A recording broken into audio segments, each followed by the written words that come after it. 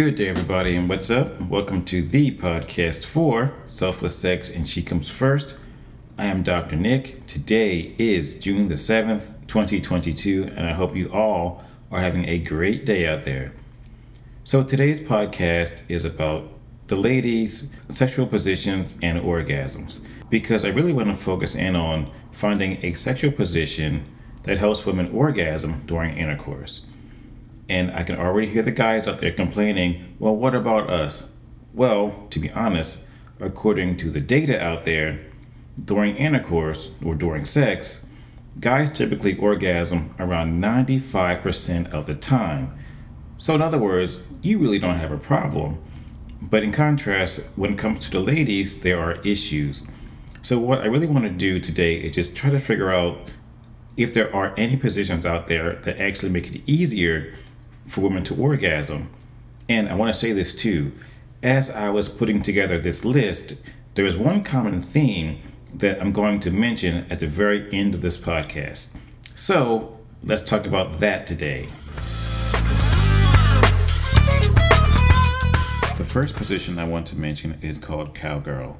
And in this position, the guy is lying on his back and she will straddle his waist and they are facing each other, pretty much looking eye to eye. And what's nice about this position for the lady is that she pretty much can control the level of sexual activity that's going on. And so what I mean by that is she can control the depth of the penis going in and out of her vagina. She can rotate on the penis, she can bounce up and down on it, or pretty much do whatever she wants. And additionally, if she also chooses to masturbate during this position, which gives her that extra little bit of clitoral stimulation, it's even better for her, which increases her sexual pleasure. The next position I want to mention is called reverse cowgirl, and it's pretty much the same idea as cowgirl, but with a twist. So just as before, the guy is lying on his back and she straddles his waist, but this time, instead of facing eye to eye, now she is spun around the opposite direction and she is facing towards his feet. And again, she is pretty much in control of the sexual activity. So she can do several things on top of the penis. She can rotate, she can spin, bounce up and down on it or whatever, and just have a good time. Also, if she so chooses, she can also masturbate with the penis inside of her. But this position is known for having one extra bonus. If the lady has a G-spot, due to the angle of the penis, it also aids in G-spot stimulation. So if you think about it, she has the G-spot stimulation on top of clitoral stimulation. It's much more likely she will have a nice and fairly large orgasm.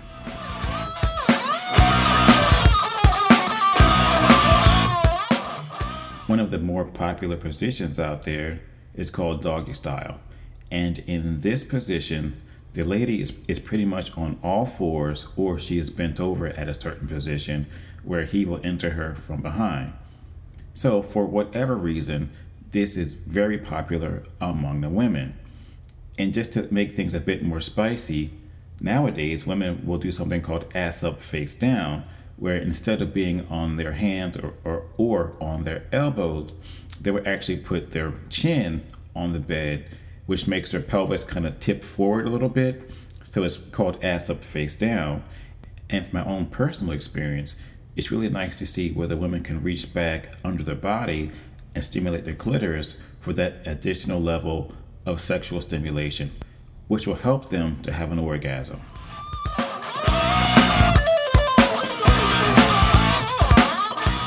The next position I want to mention is called the coital alignment technique, or the cat position. And basically, this is just a modified missionary position. Typically, in the old school missionary position, you're face to face and you pretty much can look each other in the eye. But in the cat position, the guy, quote unquote, rides a little higher than usual. So instead of being able to put his penis directly into the vagina as far as it will go, he actually rides a little higher up on her, which tilts his penis forward or down. So as he thrusts, it doesn't go all the way in the vagina like it would normally. it kind of tilts up and it's more of a shallow penetration. But the benefit is that in this case, it also rubs against the clitoris, which is why it's called the coital alignment technique. And many women do enjoy this position. Many guys are kind of so-so about it because they don't get that feeling of that deep penetration. But in this case, when you're focusing in on female orgasm, guys, it's okay to really help her have an orgasm.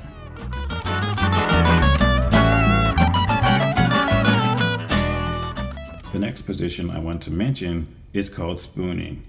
And in this position, you pretty much lie on your side close to your partner, curled up behind your partner, where you can enter her from behind. And this position is also very nice if you decide to engage in any sort of anal intercourse. But besides that, there are plenty of other reasons why this position is nice.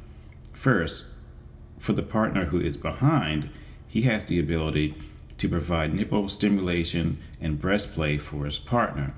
Also, he can reach around and add additional clitoral stimulation for his partner. So one thing you actually can do is, since you are in this position, you can actually hold her leg up a little bit while you are entering her from behind, and she can also masturbate while she is in this position, and it's a lot of fun for everybody. This position also provides for G-spot stimulation due to the angle of the penis.